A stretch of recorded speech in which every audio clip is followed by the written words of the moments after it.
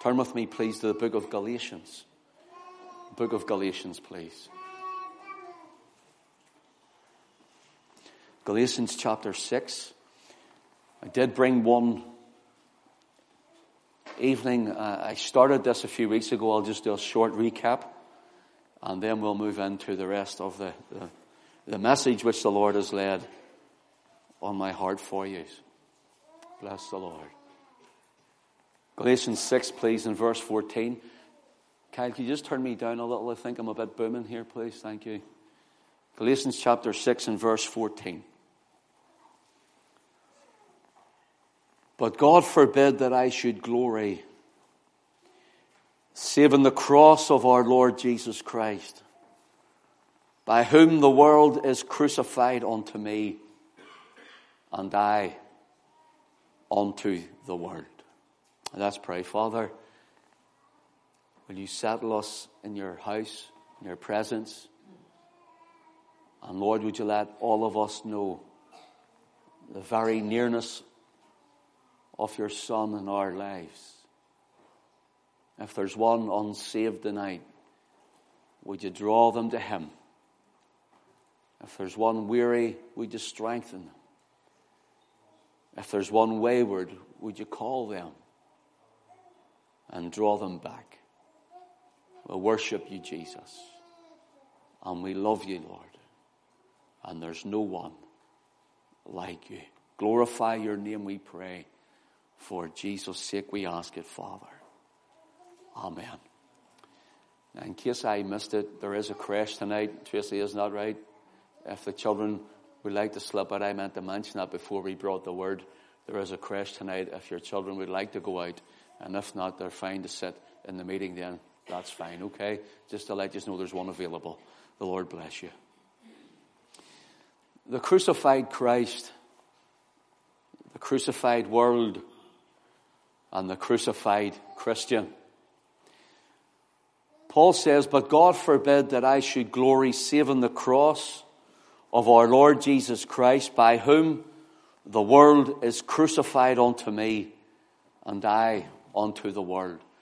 The three of these are in one verse. The crucified Christ, the crucified world, and the crucified Christian. Let me just tell you where we were the last time that we brought something on this message. We told you that in the book of Galatians, as Paul is writing this, it's compiled with comparisons the whole way through the book. For example, in chapter 1 and verse 6, he says, I marvel that you are so soon removed from him that called you into, notice, the grace of Christ, unto another gospel. Paul is saying that he marveled that the Galatian believers, or those who profess Christ around Galatia, he says, I marvel, I'm surprised, I'm astonished, I'm astounded that you could move away from Christ to follow another gospel. This seemed so unreal to Paul, and it just seemed totally and completely impossible to Paul. Because to Paul, Christ was his all and all. Christ was his everything. And outside of Christ, Paul knew he had nothing and was nothing. Notice what he says, I marvel.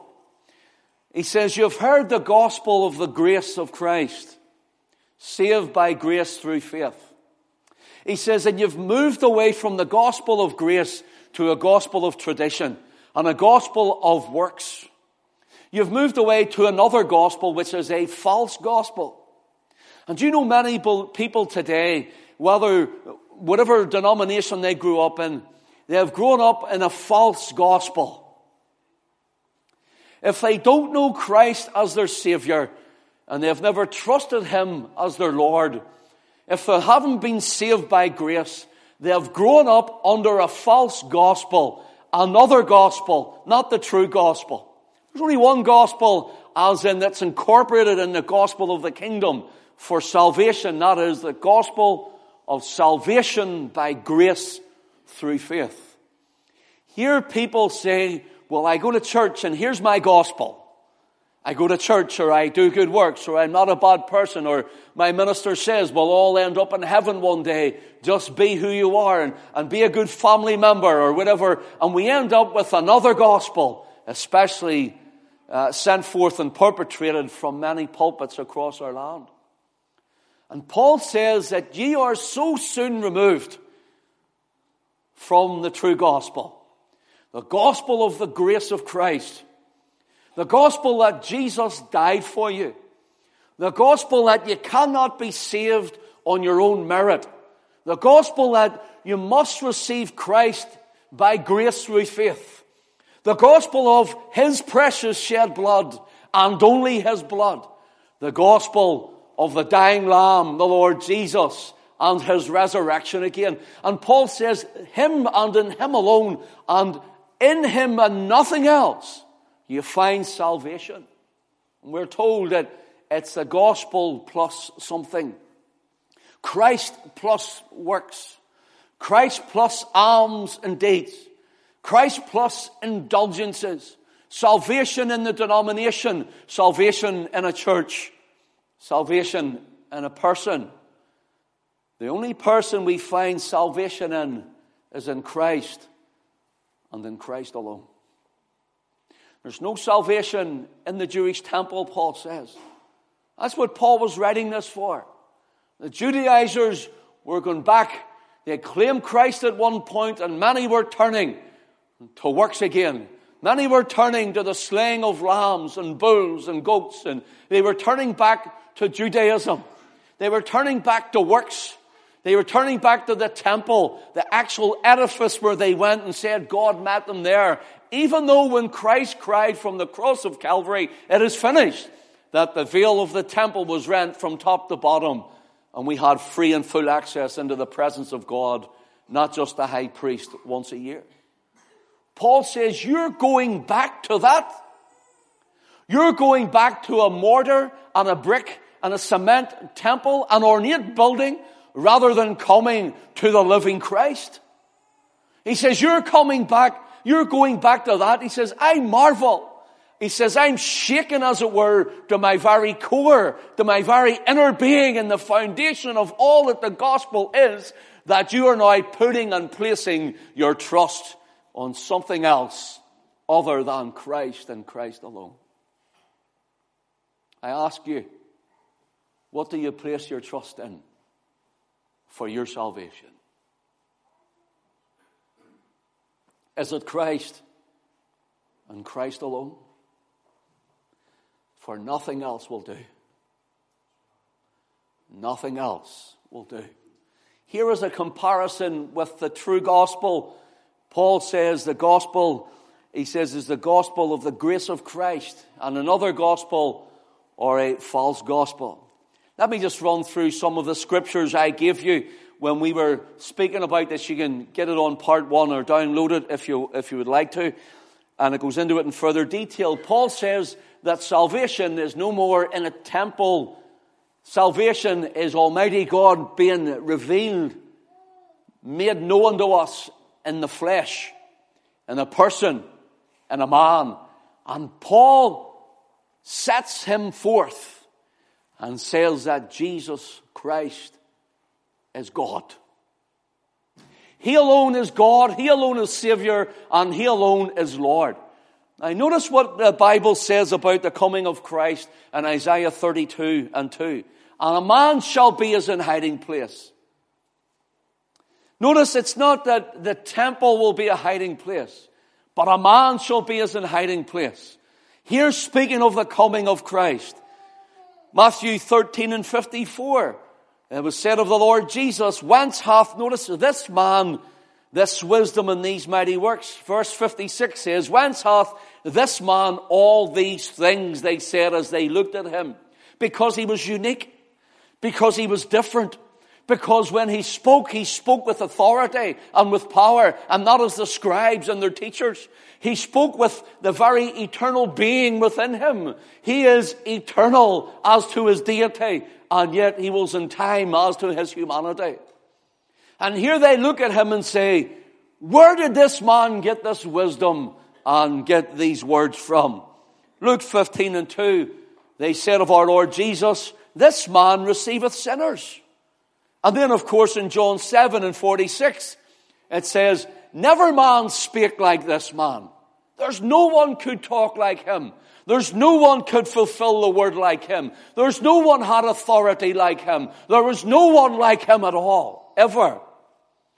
And now they look at him and say, never man spake like this man. John 11 and verse 47 says, this man doeth many miracles. These people are flabbergasted, as it were. These people are blown away by looking at this person. He's a man of flesh and blood and bone. Yet within him he is the fullness of all deity. Acts 13 and 48 says this, be it known unto you therefore, men and brethren, that through this man is preached unto you the forgiveness of sins. Did you hear that? That through this man, through Christ and through no other man, through no other means nor other methods is preached the forgiveness of sins. People say they'll do indulgences, and people say they'll pay money. People say they'll do all sorts of works that they hope to get to heaven. They hope to enter the kingdom through their own merit and through whatever they can do.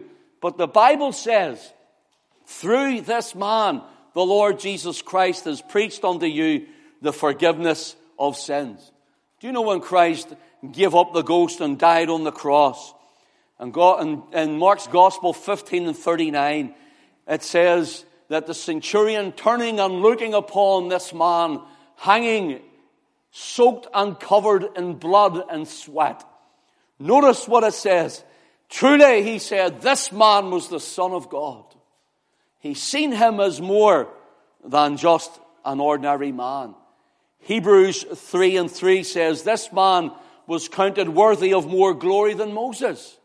Hebrews 7 and 24 says of the Lord Jesus, but this man, because he continueth forever after an unchangeable priesthood. In other words, Jesus is now in heaven as a man. As a man, flesh and bone, not blood, flesh and bone. He is a man in the glory.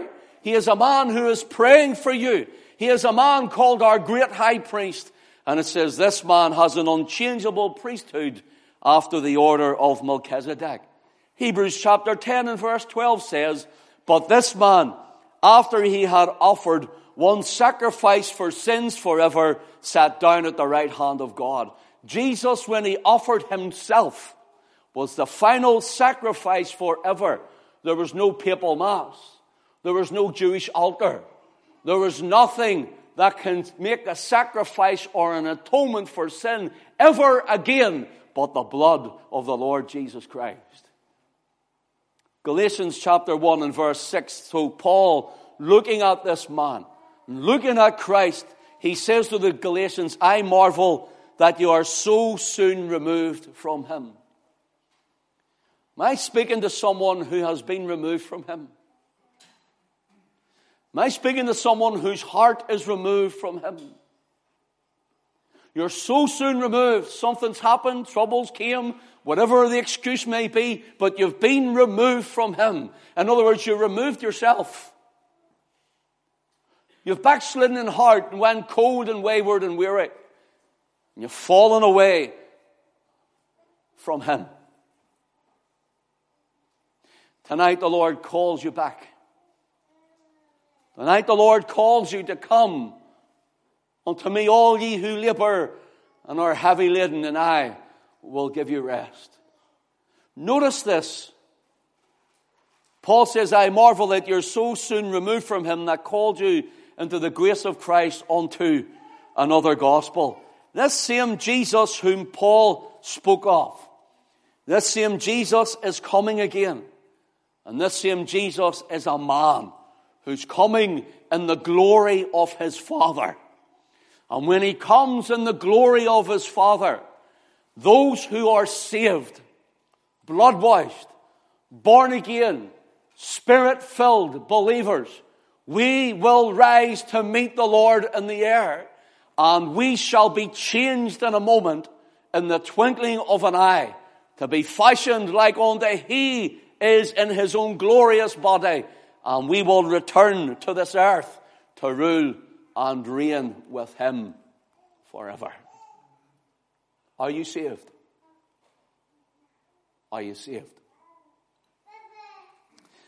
Notice this. Notice this. The reformer Martin Luther, I mentioned this, quoted this on our first part. Notice what he says of the cross of Christ. He says, Christ took our sins and the sins of the whole world, as well as the Father's wrath on his shoulders, and he has drowned them both in himself, so that we thereby reconcile to God and become completely righteous. Let me say this one more time, that you may get it into you, for this is truth. Christ took our sins and the sins of the whole world, as well as the Father's wrath on his shoulders, and he has drowned them both in himself, so that we are thereby reconciled to God and become completely righteous. In other words, the wrath of God was upon you. The wrath of God was being held back by the love of God. The only thing that stopped God's wrath being outpoured upon you was his great love for you. His love was like the wall of a dam, and his wrath was like the water behind it. And God's love held back his wrath, and his Son died in our place. And he drowned both the wrath of God and all our sins in himself. How can one drown? How can a man drown the sins, our sins and the sins of the whole world, and the wrath of the Father? The indignation of his wrath against sinners. How can one do that? One man. Because he, within that man, is deity and eternity himself.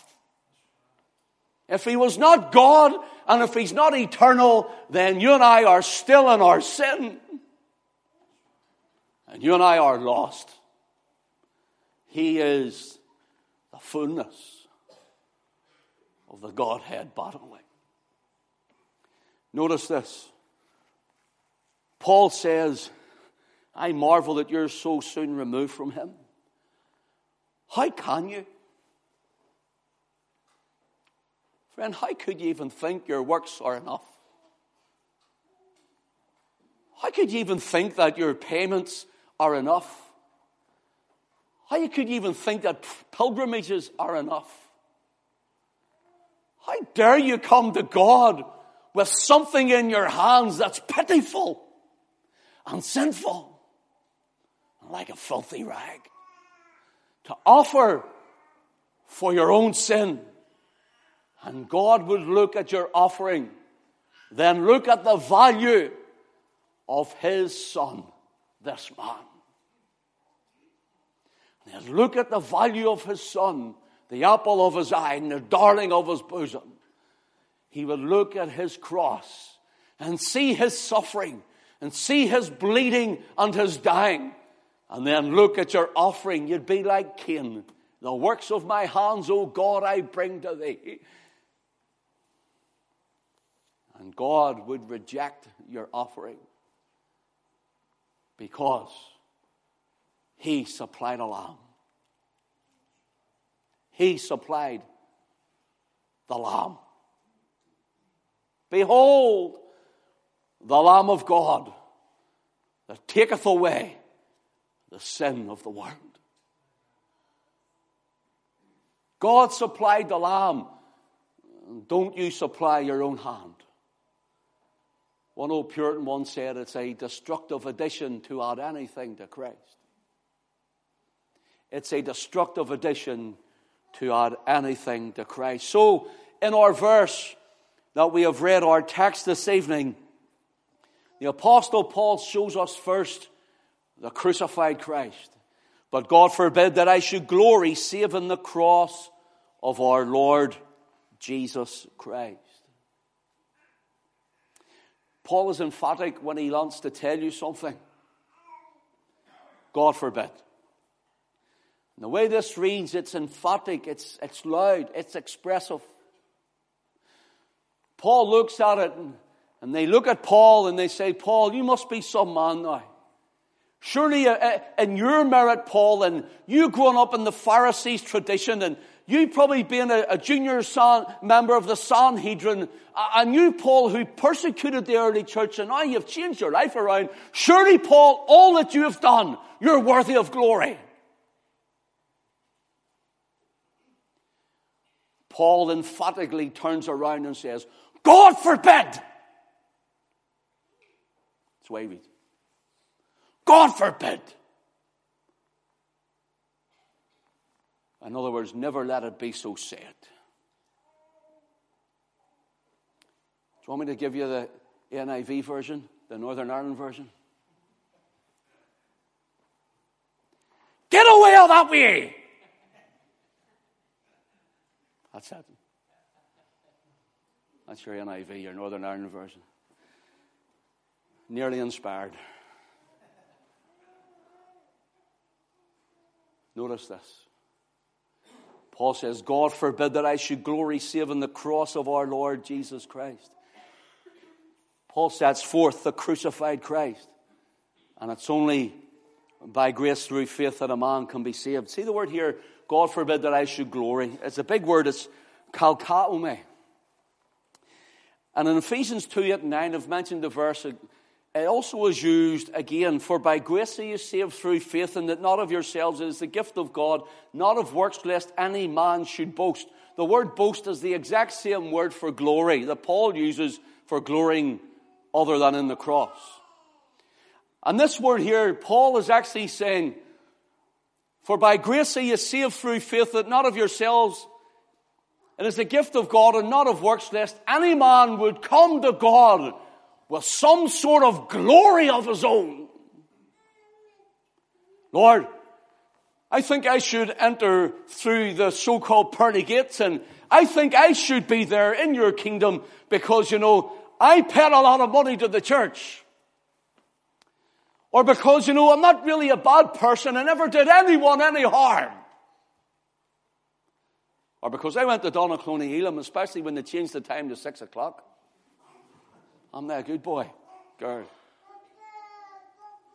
And when that day would come and you would bring that to God, you would be boasting in yourself. Paul says, God forbid. On that day, I'll stand before him. And the Lord would say, have you anything to add? My lips will stay shut, except for saying, saved by grace alone. Sovereign grace. In 1 Corinthians chapter 1, Paul makes mention in verses 27-29 that God hath chosen foolish things to confound the wise, and the weak to confound the mighty, and the base things, and so on. Verse 29, listen to what he says, that no flesh should glory. It's the same word.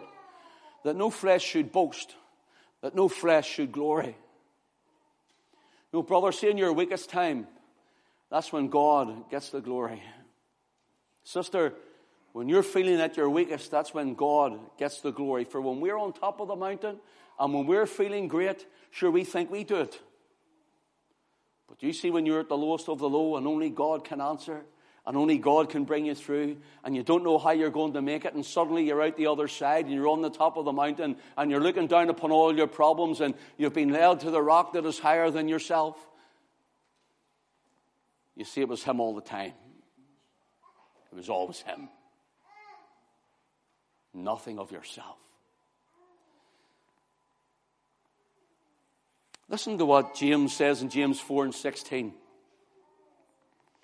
James says, but now ye rejoice in your boastings. All such rejoicing is evil. Now let me put this straight to you. There's nothing wrong with rejoicing. It's what we rejoice in and whom we rejoice in. But now you rejoice. It's the same word for glory. It's the same word for boast. But now you rejoice in your boastings. All rejoicing is evil. In other words, Lord, I'm coming to you and I'm bringing you the work of my hands. I'm bringing you the fruit of my labor. I'm bringing you, Lord, the churchianity and the denominationalism that I have. And I'll bring all that to you, Lord, that I may receive salvation.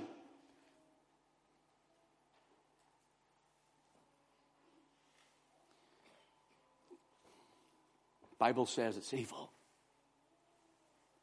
It's evil. Christ plus works. Christ plus bowing at idols. It's evil.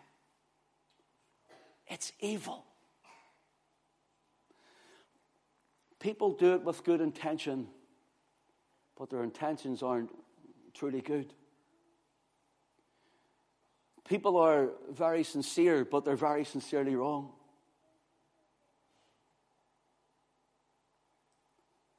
All our boastings is evil.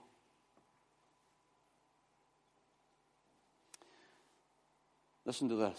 What do we rejoice in? What do we boast in and what do we glory in? Paul says in Romans 5:11, but we also joy. It's the same word. For glory. We also joy in God through our Lord Jesus Christ. Gary and the team led us on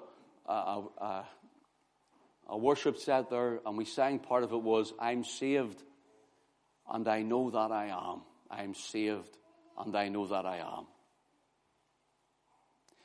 Now, folks, I want to ask you something. Is that boasting and is that evil? For you and I to say that and sing that. People may say you're presumptuous. I've heard even some people say you'll not know till you get there.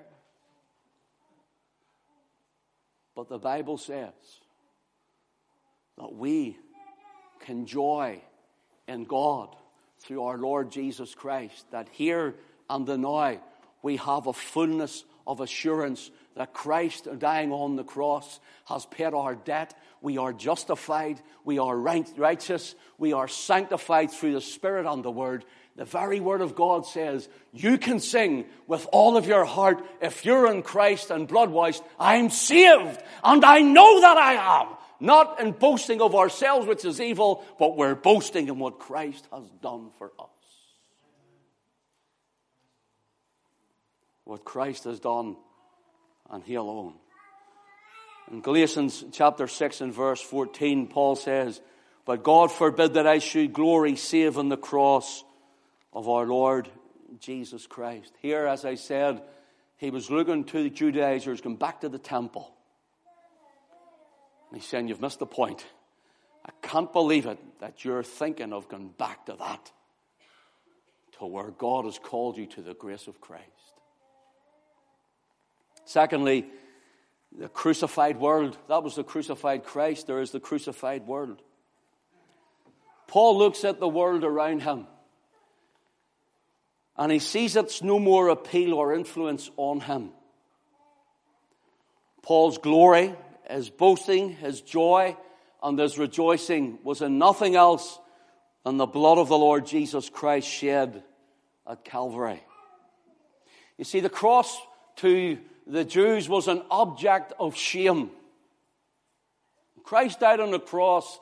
They looked at him, and all they saw was shame.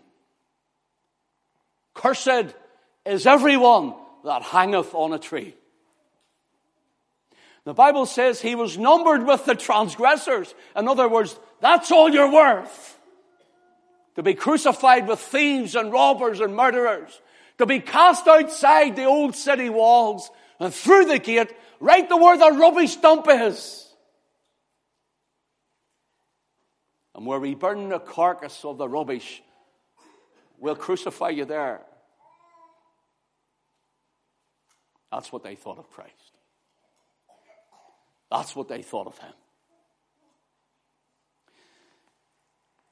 The world was crucified to Paul since he met the Lord Jesus. because the cross was an object of shame to them and their carnal thinking. But Paul says, but for me, I glory in his cross. They're all saying it's a shame. It's a disgrace. Look at him. He's their Savior. But Paul says, I glory in him.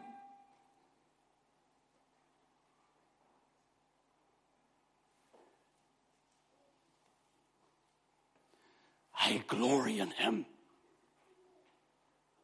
I rejoice in him. My boast is in him alone.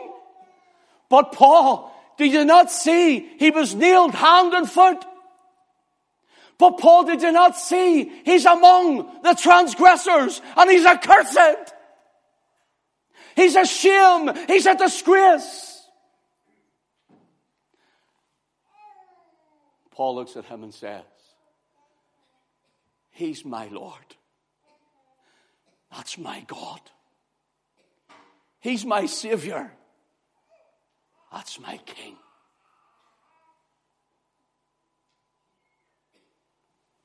What do you think when you look at him at the cross? Do you say, there is my King?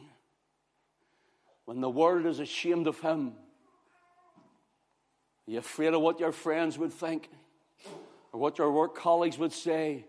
Or what family members would retort back to you? You walk in and you say, I got saved, I belong to Christ. Or I've been saved many years, and you've just drifted from the cross. Are you ashamed of him? Paul says, I glory in him. I boast and rejoice in him. You see, God forbid that I should glory save in the cross of our Lord Jesus Christ. Listen, by whom the world is crucified unto me. See, since he died for me and took it all, this world means nothing. See, everything I once held dear. See, everything I labored for. You see all the stuff of my teaching and my upbringing and the very wealth that I had. See, everything that I could call my own. Everything that had me driving for more. Everything that was in my desires and my will. He says, everything that I ever was, everything that I ever had, he says, I count it as dung. It's excrement. In fact, if you read the Greek, it gives the idea, and it's a revolting idea, gives the idea of excrement being dropped and going back to eat it. It's the idea of it.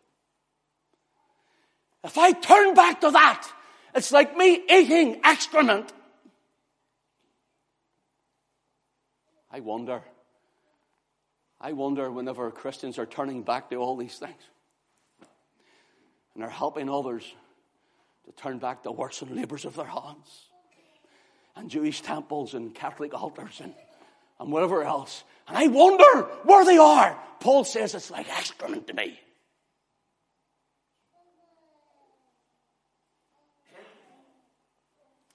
That world, he says, I came from is crucified. It's dead to me.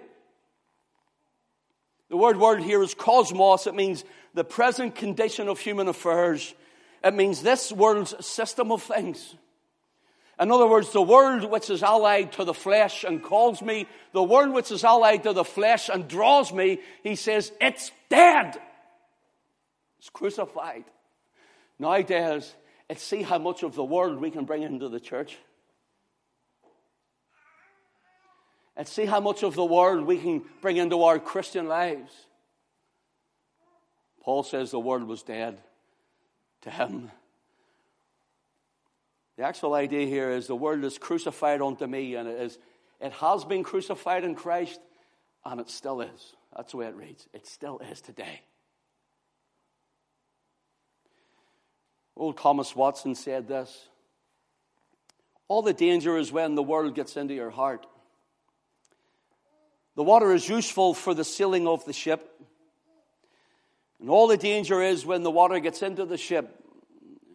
So the fear is when the world gets into the heart. Paul says, it's dead to me, I live for Christ.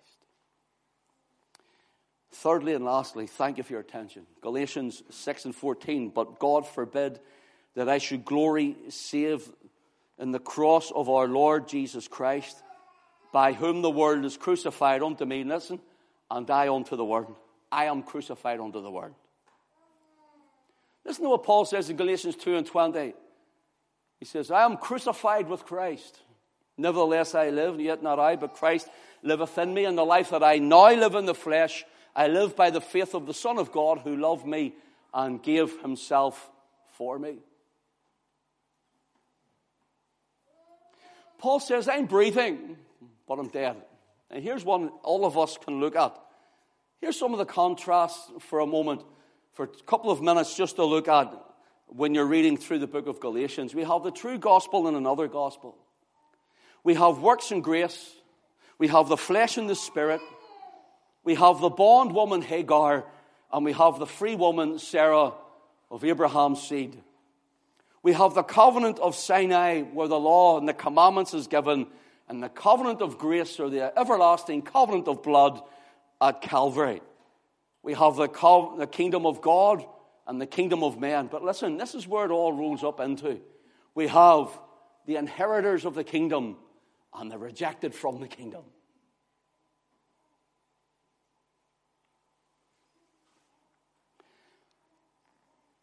Galatians 5:9, rather 5:19. The apostle says these words. Now the works of the flesh are manifest, which are these: adultery, fornication, uncleanness, lasciviousness, idolatry, witchcraft, hatred, variance, emulations, wrath, strife, sedition, heresies, envyings, murders, drunkenness, revellings, and such like, of the which I tell you before, as I have told you in time past, that they which do such things shall not inherit the kingdom of God. Here's the rejected. But the fruit of the Spirit is love, joy, peace, long-suffering, gentleness, goodness, faith, meek, temperance. Against such there is no law. Now listen, and they that are Christ have crucified the flesh with the affections and the lusts. Christ's people crucify the flesh with the affections and the lusts.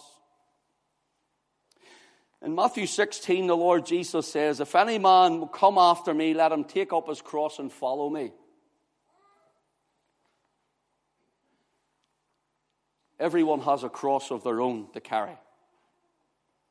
But in Christ's cross we see our salvation. But taking up our own cross we see our sanctification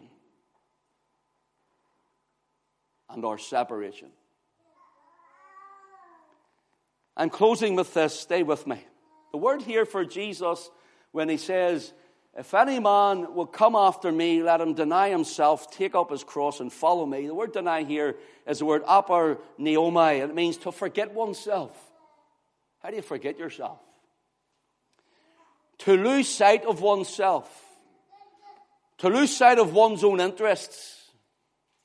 To affirm that one has no acquaintance or connection with someone else. And that's what Peter did when he says, I don't know the man 3 times. And the cock would crow and he would go out and weep bitterly. He totally and completely denied Christ. But the crucified Christian is to deny themselves. Do you know what that means, brother? See, when you're going to witness and you say, I'd be rejected if I witness. You're crucified, you're not alive. Forget yourself. Do you know what that means, sister, brother? Whenever someone's sick and you're going to pray for them, but they might reject you, or what if it doesn't happen? What if something doesn't work? You're to get out of the road. You're dead. You're crucified with Christ. In other words, his cross brings our salvation. But us crucified in him and carrying our own cross means that we are dead and Christ is alive in us. It means to follow means to walk the same path and road as another. In other words, you're growing up into sonship and into daughterhood. You're growing up, and you and I are growing up into Christ. You know what's wrong with many of us? We just need to get out of the road. We need to get out of the road and let God be God. I finish with this. The second denial, the Lord Jesus says in Luke 12:9, but he that denieth me before men shall be denied before the angels of God. He that denieth me, he that totally disowns me, in the presence of men shall be utterly denied in the presence of the angels of God. See the second denial there, shall be denied in the presence of the angels of God. It's even stronger than the first word, denied. For if you deny Christ before men, on that day, there's a judgment throne is set, and the angels are around about, and Christ is sitting in his splendor. This man, the crucified, risen, glorified Christ, when you stand before him, you denied him before men. The idea is, I will deny you before the angels. It's a stronger word, and it means I will totally and completely, without reservation, deny you too. I'll deny you. Wow. The crucified Christ, the crucified world, the crucified Christian. Christian, you're dead, but you're alive. But you're alive in him, which means he's alive in you, which means you and I are to take the gospel and preach to every creature in the whole world. God bless his word tonight to all of our hearts for his name's sake.